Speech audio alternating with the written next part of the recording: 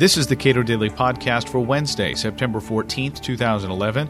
I'm Caleb Brown. Some states have refused to create the so-called Obamacare exchanges required by the law, and a newly discovered glitch in the healthcare legislation may strengthen the argument for states' refusal to play ball. Michael Cannon, Director of Health Policy Studies at the Cato Institute, comments. The way the law works is, starting in 2014, the federal government imposes price controls on health insurance that are going to increase the cost of health insurance for young and healthy people. At the same time, the federal government is going to impose an individual mandate on nearly all Americans that effectively requires those young and healthy people to buy that health insurance at those inflated prices.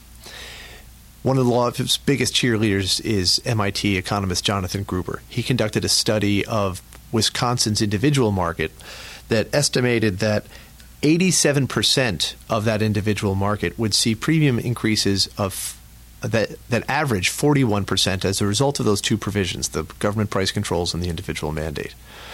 So the third thing that happens in 2014 under Obamacare is Congress makes available premium assistance to people to help them afford these very expensive premiums. Now, even after the premium assistance, 59% of the people in Wisconsin's individual market would see premium increases of 31% on average. But the premium assistance is there to help people afford the very expensive coverage that Congress is requiring them to purchase.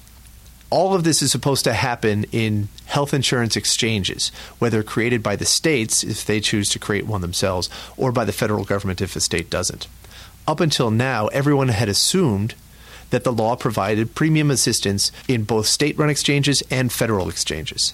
But legal scholars who've been reading the law closely have found actually the law doesn't do that. It only authorizes premium assistance in state-run exchanges. It does not offer premium assistance in federal exchanges. So what does this mean? Well, it has a number of really profound implications for the law. The first thing it means is that states can effectively deny the Obama administration the legal authority to dispense Obamacare's new entitlement spending. All they have to do is not create a health insurance exchange, and the administration has no congressional authority to spend money in the federal exchanges that it creates. Second, states can effectively force Congress to reopen this law and maybe even repeal significant portions of it. Those price controls in that individual mandate are going to be driving up premiums. They're going to be causing people a lot of pain. And Congress and the people are not going to sit still for that. There's going to be an even greater cry for Congress to reopen and repeal this law. Now, the Obama administration has addressed this by having the IRS issue a proposed rule that actually says, yes, the federal government will offer premium assistance in both the state-run exchanges and the federal exchanges. Now, this is either a glaring oversight or a really appalling disregard for the rule of law. Remember, this premium assistance is part tax reduction, tax credits, and part spending. What they call refundable tax credits are just flat-out subsidies.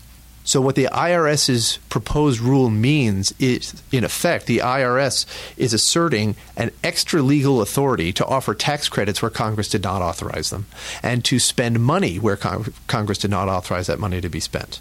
There's been a debate among Obamacare opponents about how states should respond to Obamacare. Should they implement an exchange and try to lessen the damage, or should they just refuse to create an exchange? I think the discovery of this glitch shows that states have a much stronger hand if they want to force Congress to reopen, reevaluate, or even repeal this law. And the way they play that hand is by refusing to create an exchange. Michael Cannon is Director of Health Policy Studies at the Cato Institute. You can read more of his work at cato.org.